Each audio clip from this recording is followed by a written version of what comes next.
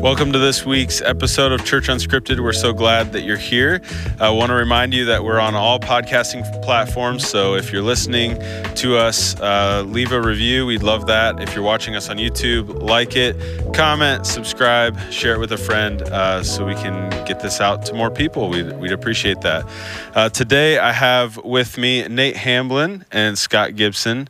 Nate spoke this week for us, filled the pulpit, and Scott is one of our elders. So before we dive into kind of the message conversation, we've been spending the last number of weeks on this topic of marriage as a church. And so I wanted to get your two guys' input on why do you think a marriage series is important? Because I think, when you do a marriage series, there may be some fear associated with different people, maybe not in that season. Why is a marriage series important?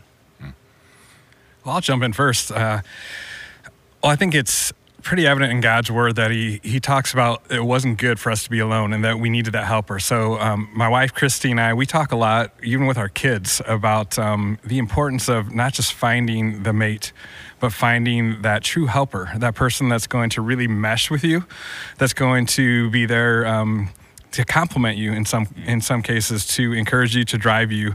When we're just living life on our own, it just sometimes you miss that. And so God created marriage specifically so that we would have that complement to help us. And we're built to have relationships, not to kind of be the hermit living out on our own a little bit. And so I think it's really important to have a series like this, just as you would go to the doctor to get a checkup or to take your car to get an oil changed or to make sure everything's running right. Sometimes you got to look deep, make sure that things are going well, to maybe have that checkup. And just for the fact that marriages are a mess, right, in so many cases. Families, you see the effects of marriage is struggling and what that does to kids, what that does to our society in some cases. And so just having a series to really help us to dig deep, to reflect, to help prepare people that aren't married yet, I think is crucial. Yeah, I agree completely. Marriage is arguably the longest lasting relationship we have this side of eternity as humans. You parent for 18, 20 years and you send them off. And I think from a Christian perspective, I don't know if there's a relationship that you have to practice and nurture Christ-likeness more, or that God uses more as a tool of sanctification and transformation in your life than with your spouse. So I agree. I love the metaphor of just kind of that routine checkup, because that is the relationship where my relationship with Christ is lived out more than any other, more than my kids, more than my coworkers. Like Amanda sees Christ in me, or the lack of Christ in me, and he uses my relationship with her to be a refining tool. Yeah. I think the other thing is, for me, is so many people give up. And to have a marriage series to encourage people to, when it's hard, don't give up, kind of thing. And I think that's, even going into marriage, not having that mindset of, well, if it doesn't work out, I'm just going to, move on if I'm not happy. It's not about my happiness, really. Sometimes it's about rolling your sleeves up. And so to have a series to encourage people to not give up also, because I think too many people now just give up on their marriages too easy, or their relationships for that matter. Yeah, that's good.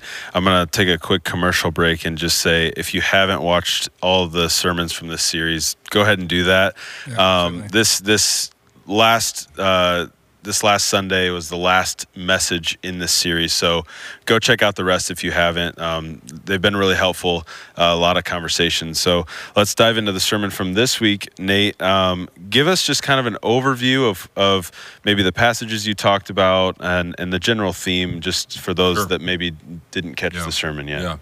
Yeah, and before I do, I want to piggyback. I want to go back to the question. I think one thing that's so important to understand is, when you are preaching 30 to 35 minutes in one-way conversation, there is no way to be comprehensive. And so I think one of the gifts that a series on marriage does isn't like, here's 6 weeks of 30-minute solutions. It just gets the conversation going. Yeah. Both in the marriage relationship, but even among church believers, because marriage is difficult. The best of marriages is difficult. So just to have that conversation and to force you to talk about and think through things you haven't. Yeah. I just think it's an important note. Absolutely. So, one of the, really this week, Pastor Eric knew he couldn't be here, and he just wanted me to really focus in on one of the specific characteristics of love that Paul talks about in 1 Corinthians, which is this idea that love keeps no record of wrongs. And that sounds good, and anybody who's been in church for a while or who's attended a wedding where that passage is read, you just read it and you go on. But when you really start to think, wait a second, how do I not keep a record of wrongs? You start to really go, well, how do I do this? And Scripture is not this book of lofty ideas. Christ in us empowers us to fulfill the commands he gives us. And so we just try to take a week to augur into the priority of love in our relationships, but specifically this aspect of love not keeping a record of wrongs. And I don't know of any way to do that unless I learn to practice forgiveness. And forgiveness is all over Scripture, and forgiveness is all over the life of Christ. And so we just tried to augur into what does it look like to forgive? What does forgive mean? And we started in 1 Corinthians 13, but then we quickly jumped to Matthew 18, and specifically that parable that Jesus gives about a servant that's been forgiven much, but just failed to pass on that forgiveness. And so we try to define forgiveness a little bit, and then just really give two very practical, tangible ways that I can practice and extend forgiveness in my marriage, which is pouring out those offenses to Jesus, and praying for my family, especially when they feel like enemies. And so that's what we spent 30 minutes talking about. Yeah, that's good. Thanks for that. One of the things you defined forgiveness, you said forgiveness is choosing to release the offender from paying me for the offense. And I had a conversation with someone afterwards, and they made a comment about, it took me the longest to learn how to forgive myself. And so I'm curious what your guys' thoughts. We talked about the forgiving 70 times 7.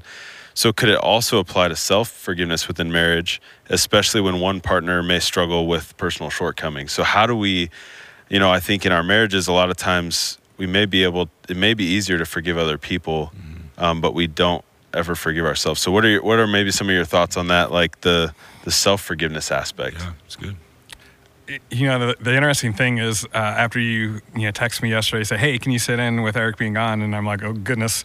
But I thought that came to my mind also is a whole self-forgiveness, especially coming from a perfectionist who it's never good enough in my mind sometimes kind of thing with it. So that's been a process. But at the same time, as you go through that relational aspect of it, when I'm struggling to forgive myself or to holding it over my head, the things that I've done, then I'm constantly like needing that affirmation from my wife of saying, are we good? Are we good? And then it comes down to feelings, which you can't base your relationship on feelings either, sometimes. So I think that's a crucial portion of it, especially for folks that,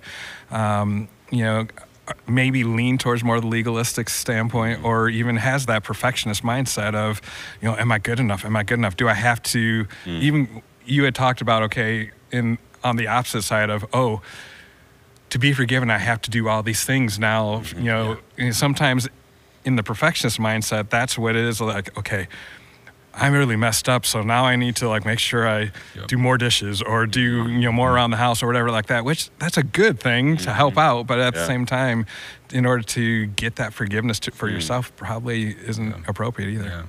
Yeah, if I'm helping out for the sake of helping out, that's great. But if I'm helping out to pay off my debt, that's the wrong motivation, right? And I love that question because a point I really tried to stress yesterday, and I don't know how effective I was, but when we talk about forgiveness, I can't.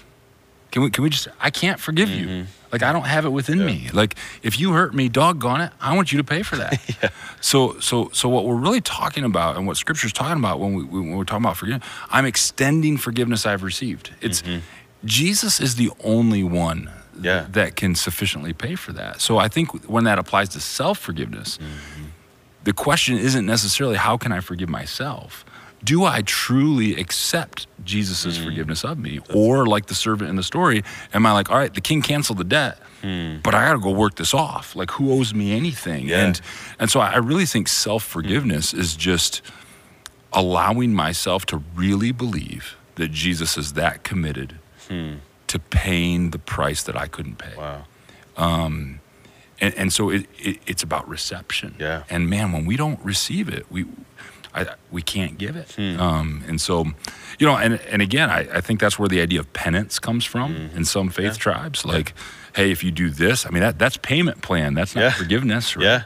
Yeah. So I think part of that's just human nature to want to prove our worth. Make it right. So it kind of comes down to the identity thing. Like, am I going to receive that identity from Christ, or am I going to try to work my way into being good enough, or whatever that is? Scott, you were going to say something. I think even with the self-forgiveness thing, there's the other side of it too. Whereas if you are the offender, though, there has to be true reconciliation, and there has to be true kind of that heartbreaking where you're being broken down to realize where it's not just say, hey, forgive me.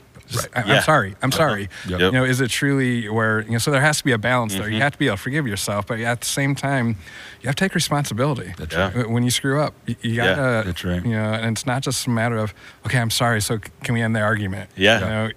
Absolutely. There has to be more than that. Yeah, that's so good. I think you read my next question because I was we're done then. No, talk next week. I was thinking about this idea of like the keeping no records of wrongs. How can couples balance this with the tension of like there needs to be accountability and growth in behavior within their marriage? Because I know a lot of people that we talk to, it's I have forgiven them, but they just keep doing the same thing over and over and over. So what's the encouragement to somebody that they want to forgive, but it's not that the other person is maybe not aware of that or doesn't have that heart posture? What does that look like? Yeah, I think this is not necessarily an answer as much as I think it's really important we define our terms, because we use some words as synonyms, and I'm not convinced they're all equal. We use words like forgiveness. We use words like repentance. We use words like reconciliation. Even in Matthew 18, if you read ahead of the parable that we jumped into, Jesus gives us the steps of reconciliation. And Peter turns around and says, okay, how many times I must forgive? And it's so easy for us to think that forgiveness and reconciliation are the same thing, and I'm not convinced they are. You don't have genuine reconciliation if you don't have forgiveness. But just because me forgiving you, that's an internal attitudinal posture where I'm not gonna make you be indebted to me, but I'm not minimizing what you did, and we might not be good yet because you got to pay, but it's not me who's in charge of making you pay. So I just think we have to just be very careful to say there's a difference in terms, and sometimes we try to think that they're the same thing, and then that's where we're like, how can I forgive if no, I'm not talking about flat out. Like, there's some steps of reconciliation. It takes two people to reconcile. That's good. It takes one person to forgive. That's that is, I love that delineation, because I think sometimes we think, wow, I just don't feel like you've forgiven me yet. Right. Well, no, it's probably not that they haven't forgiven you yet, but you're just still working through the reconciliation process with that. And I think, as Dave and I can definitely, we've talked about this exact thing of we would rather avoid conflict. That's our personalities a little bit, kind of thing. And so to have that reconciliation, you have to be willing to kind of bare yourself and have those conversations sometimes that aren't fun. I think back to a time, in my marriage where, we weren't communicating anymore, and we were like, hey, we're going to do that checkup. We don't want to be roommates. We're just going to go ahead and we're going to go through some marriage counseling here. That was not fun. Yeah. But on the opposite side, you went through the work, you went through it, and my wife jokes that it was our 9 months of hard time or whatever it may be, kind of thing. But it is. It's not fun sometimes to have that reconciliation, because we want it to feel great, and like you said, you haven't forgiven me yet. Well, no, maybe they have forgiven us, but we just haven't worked through the whole process yet. A pastor of mine, in one of my first ministry positions, he would say, forgiveness happens right away, but reconciliation takes years. Amen. And I think that for me, I'm a quick, because I don't like the conflict, I'm a quick, like, will you forgive me so it's better? Yeah. And so for me, that was like a shift, like, okay, so that person may forgive me, but that doesn't make things automatically better. That's right. So I think that is a really helpful distinction to make for individuals. Because sometimes when I say, hey, would you forgive me? Well, all I'm asking is, will you just let me off the hook? I'm not asking you to forgive me. Yeah, you're like, just forget the... Will you just minimize the... will you just brush it? And I, again, tried to make a big point of that yesterday. When we talk about forgiveness, we're not talking about minimizing the debt. We're not talking about ignoring it. We're not talking about setting up a payment plan. We're talking about... I'm not the one to make you pay. And so I refuse. And it's almost selfish. Like, it's not, but like it's... Because if I set myself up to be my wife's judge, jury, and executioner, I have just sentenced myself to be her watchdog. And now I'm imprisoned to trying to make sure she pays. Whereas if I'm like, you know what? I love my wife. She did not mean to be controlling in that comment. Jesus, I'm going to let you talk to her about that. And that frees me. Right. It's not that I'm letting her off the hook. I mean, I am. This isn't some like high level of manipulation. I'm not talking about that. But I don't know. So to further that, how do you have that heart without enabling behavior? Yeah. Well, I'll ask a question of all of us. How often do we, the three of us, involve Jesus in the process when we try to forgive someone? Or do we try to do it on our own? Yeah. I mean, if I just try to jump into forgiveness before I, let Jesus have it. Yeah. Again, I made the joke in one of the services yesterday, and I make this joke a lot. If I pass away, show up, offer my wife condolences, and then ask her where I store my journals and burn those puppies. Because venting to Jesus is the only person I can vent to. And his opinion of me doesn't change when I'm venting to him. His opinion of my wife or my coworker doesn't change when I'm venting to him. And his opinion of himself doesn't. If I vent to anybody else, I run the risk of changing their opinion about me, the person I'm venting about. So I have to just be very comfortable with saying, Jesus, Amanda did this. And I think she did. And I mean, I can go off. And as I do that, he gives me perspective. No, she doesn't. Yeah. And I have to pour, because again, that offense took place, or I feel offended. I have to give that to somebody. Yeah. It just doesn't work very well when I try to give it back to my wife. So Jesus tends to handle it better. You know? Yeah. So, I don't know. Yeah, no, I love that. But I think you're trying to get out, what's the practical, right? Yeah. What does that look like? Yeah. And I think the practical part that you said there is, one, what do we do in our quiet time? What are we doing to take that and actually have that conversation with Jesus, kind of thing, which, we're probably, again, we want the quick reconciliation. We want the quick, let's go. So the quick and easy one is just to go to, I forgive you. Well, no, you got to have that time also. But when you think about the practicality of it, so I think there is some, we always talk about guardrails, not only in our marriage, but with our kids and stuff like that, like setting yourself up for, so I think if there is truly an issue that continues to happen over and over and over again, there has to be some kind of accountability or something put in place, practicality, to try to prevent that. The hard part is if they're not willing to that, then you kind of just got to give it to God. If they're not willing to be that, that active partner, I guess in that case or whatever. But, if there's something that's causing that repetitive thing to happen, figure out how do you put a guardrail up to protect yourself from that, whether it's, giving your spouse full access to your phone or whatever it may be, or removing yourself from certain situations to where you're,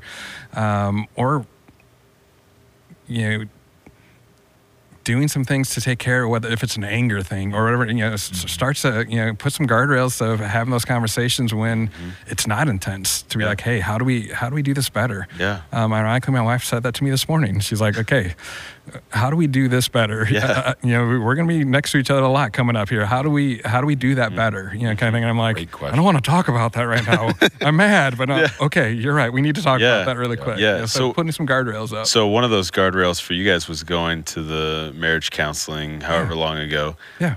How explain to me and to us, how did that come about? Because I think a lot of people are nervous about that.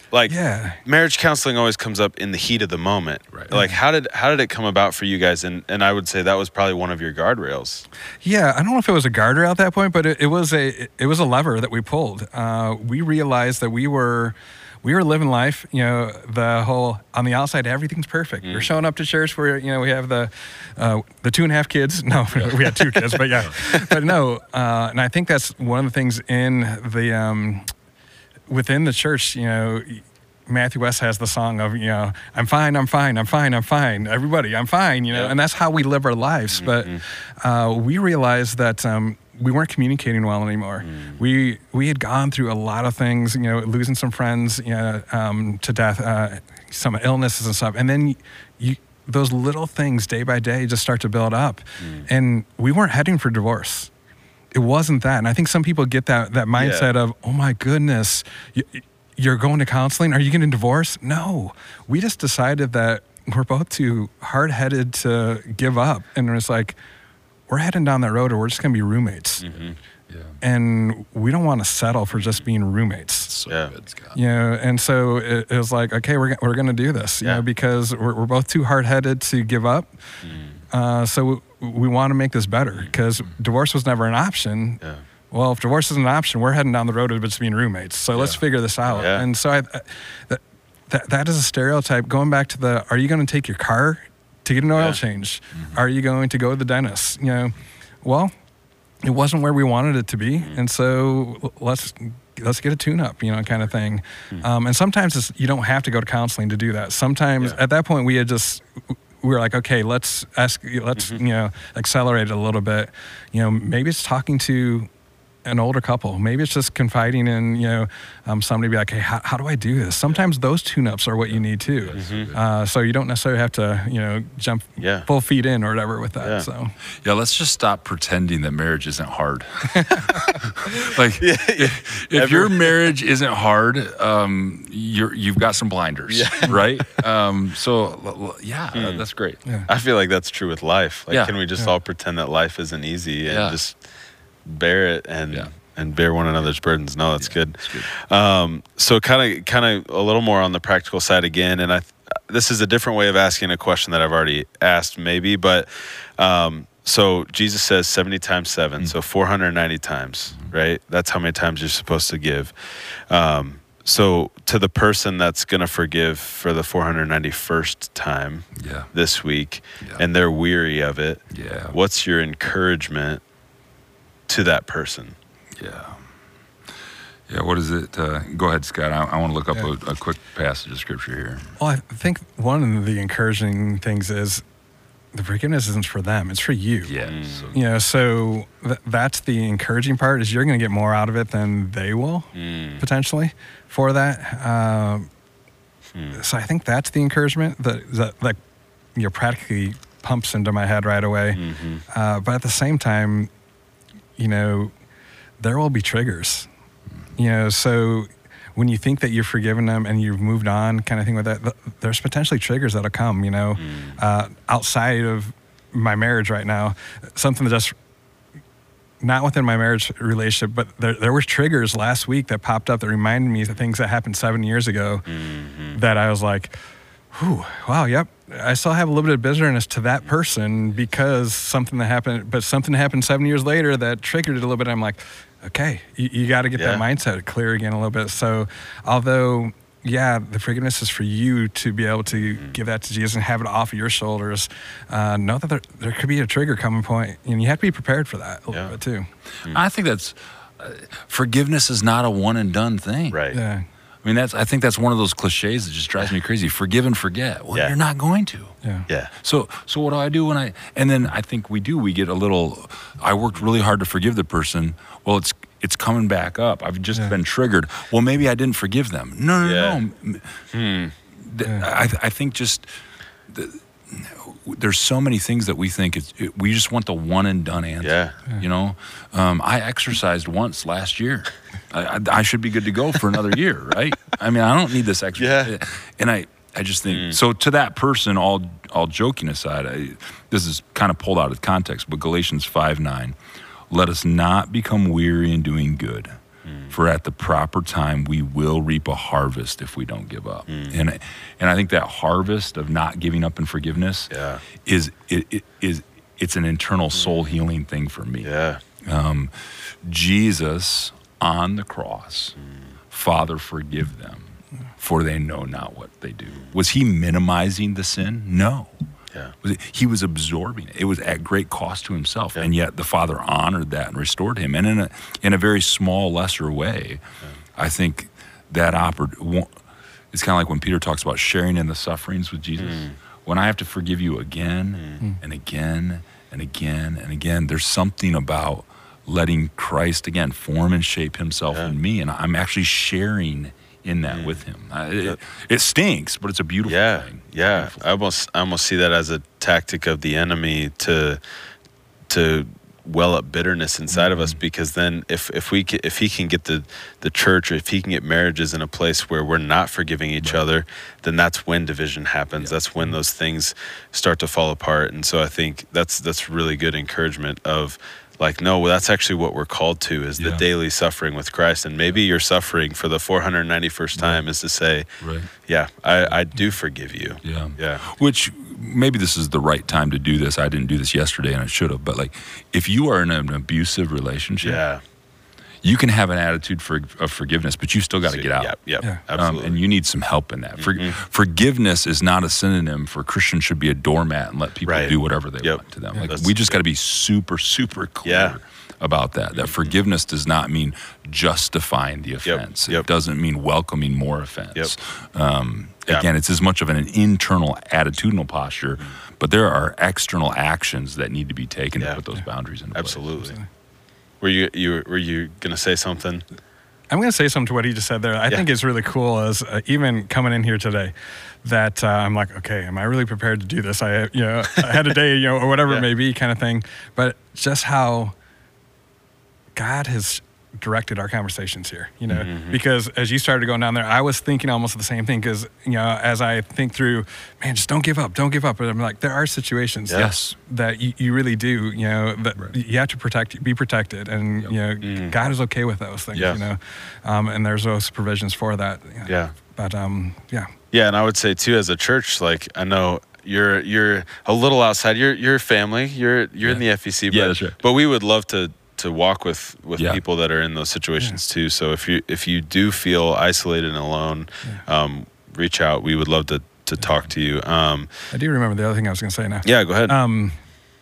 You say a practical thing or whatever. I think sometimes remembering the past of when reconciliation happened and the forgiveness happened, and be able to remember that and to realize that, Christ was at work there, and that he did, he was faithful then. So this 491st time, he's going to be faithful there too, even though it may be hard right now. Let's remember when he was faithful, and that can help us get through those things sometimes. Absolutely, and I would affirm that. I've seen you live that, and I love that about your story. That's been one of the greatest encouragements to me, is you're always saying, well, just remember, that's what God wants us to do. And so you're saying that as an encouragement, but you also live it. So I want people to know that, because they may not know you, but that's awesome. I love that. So kind of just a last question maybe, and then, well, two more questions. We'll do two more questions. I think we need to throw a question at him. He shouldn't be the one that's asking all the questions. I'm always over there. I got the opportunity. So along the lines of forgiveness, right? How do we, I think sometimes we can get a little numb to it, right? If it's a common thing. So how can we we distinguish between true forgiveness and just the suppression of emotion? Oh, that's a good question. I don't know in a quick answer. I think I would say that we don't know our own hearts. And so I think that's where counseling, I think that's where a trusted friend, not venting, but a help me see clearly is really helpful, because I don't know where that line is. I would agree, because that's the hard part, even especially being the conflict avoider. Let's just sweep it under the rug or whatever. Well, I'm the sweeper it under the rug, and then my head's gonna blow off, kind of thing. Yeah. I'm even keeled until it's time, and then it's not pretty. So you have to figure out how to do it. Yeah.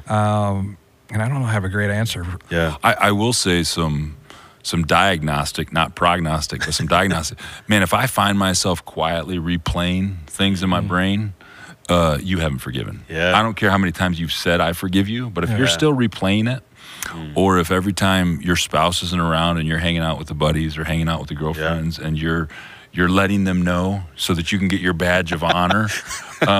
Look what I have to deal with. Yeah, there's some pretty good signs that you have not forgiven. Yeah. You maybe are tolerating. You maybe have a really good payment plan you've got your spouse set up on that they don't know about. Yeah. But I do think that we can, I think we can know when we haven't forgiven. But are we just numb and doormatting? That's a tough one. Yeah. But I do think, although not venting and not tearing your spouse down, or I think it is really a really good practical thing is having that confidant. Yeah. That Absolutely. person that's, basically your brother, kind of thing that, for us, or if you're female, your sister, that you're able to, have those conversations and be like, this is where I'm really struggling. That person that's going to be like, okay, I'm going to, or a small group, I know that we're in our Tuesday night groups that, a bunch of guys where, having that accountability, having that support, because if you just hold it all inside, sometimes it's like, hey, this is going on. And you have to be very cautious. Right. You're not going to share everything, right? But sometimes it's good just to have another person be like, I'm struggling with this. How do I do this more effectively with that? Because if you go to your spouse like, I'm really struggling forgiving you for this, that's not going to go over well. Probably not. But if you're like, hey Brian, what do I do here? I'm struggling with this, and maybe it's just they may not have the answer, but maybe it's just like, hey, I'm gonna come next to you and pray for you. Yeah, and I'm gonna remember for you. Yeah, that's good. Yeah, I think even coming back to what you had mentioned, just giving it to Jesus. I think if you find yourself kind of playing those scenes through your mind, it's taking a moment to say I don't know if I've actually looking at those diagnostic things and then surrendering it to Jesus. I think that's when we'll begin to truly see ourselves forgiving. And Scott, you said something. You just corrected yourself really quick in passing. But again, I think it's a point worth noting, because we're talking about marriages here, and the best of marriages will self-destruct. You said, and obviously we talk to our brother, or if you're a female, a sister. Can we just stress, if you're a male and you need some help with your marriage, and somebody, you need to be talking to a male, not a female. Yeah. If you're a female, you need to be talking to a female, not a male. I mean, that's how it starts. When I haven't forgiven my spouse, and then I find this female who's just a really good listener, and nobody intends to have an affair overnight. But if you are in a relationship right now with a coworker, a friend, online, whatever, and you have the habit about talking about your spouse with a member of your same gender, you need to course correct that now. Yeah. We talk about guardrails. Yeah. That's not even a guardrail. That's a road closed sign. That's right. Really, you kind of worry about. Right. Absolutely. Yeah. No, this has been a good conversation. I want to ask you one question. Okay. You kind of already did it, but I'm curious if there's something that you wanted to say yesterday that you didn't say. Yeah, that's good. That you feel like maybe I could say it now. And there doesn't have to be, but I'm just curious if there's anything. Yeah. Maybe you ran out of time. Yeah. So a good sermon, which I'm not going to pretend that yesterday was a good sermon, but a good sermon is like a good movie. It's all about the editing room, about what doesn't get in. And I think the danger of trying to tackle the topic of forgiveness in 1 week is you don't have adequate time to talk about the internal attitudinal posture versus the actions of forgiveness. Like you have to start with you have to have a heart of forgiveness before you're going to exercise forgiveness. And we really were trying to get to the heart of forgiveness. And so I think always good to think through what are the tangible steps to forgive. How does that delineate from forgiveness and reconciliation and restoration? And what does the role of repentance on the other person play? So I think there's just a lot of that nuance that you don't get a chance to delve into. I would ask you to, and don't worry, I'm not going to try to preach on the spot. If you listening to yesterday, what are some areas that you're like, man, I would love part 2 that dove into this? Because I think people can research and read and pray on their own. What are some aspects that you're like, we probably need to think about this or think about that? Well, I think one thing we hit on already, and that was just the difference between the forgiveness and reconciliation. Yeah, that's huge. That is, because we don't think in those terms. And so that right now is a practical one for me. And I'm like, oh, wow. Yeah.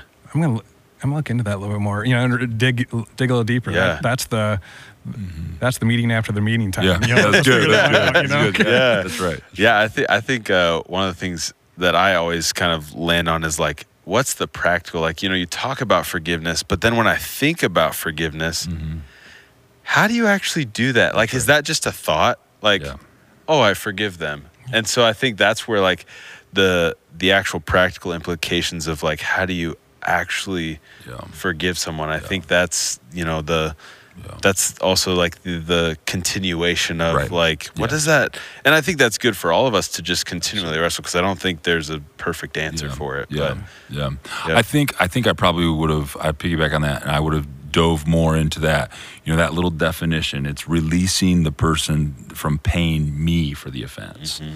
Like, I was real careful with those words. Offenders have to pay. God is a God of justice. If I offend someone, I'm going to pay for that. Or I'm going to accept Jesus paying that for me. But that offense does not go unseen. And I think the posture of forgiveness is freeing myself from saying, but they have to pay me. Because if I insist on them paying me, then man, I'm just indebted to a life of keeping track of everybody who owes me everything. And oh, by the way, I'm offended by a lot of things that nobody meant as offensive, right? I mean, so we have a lot of offenses in our bank account that's been taken out against us that were never intended to be offenses. Not to minimize that, but that's just a me and Jesus thing. So oh, that's good. That's good. Well, thanks, Nate and Scott, for being with me today, and we've enjoyed this conversation. I hope you have too.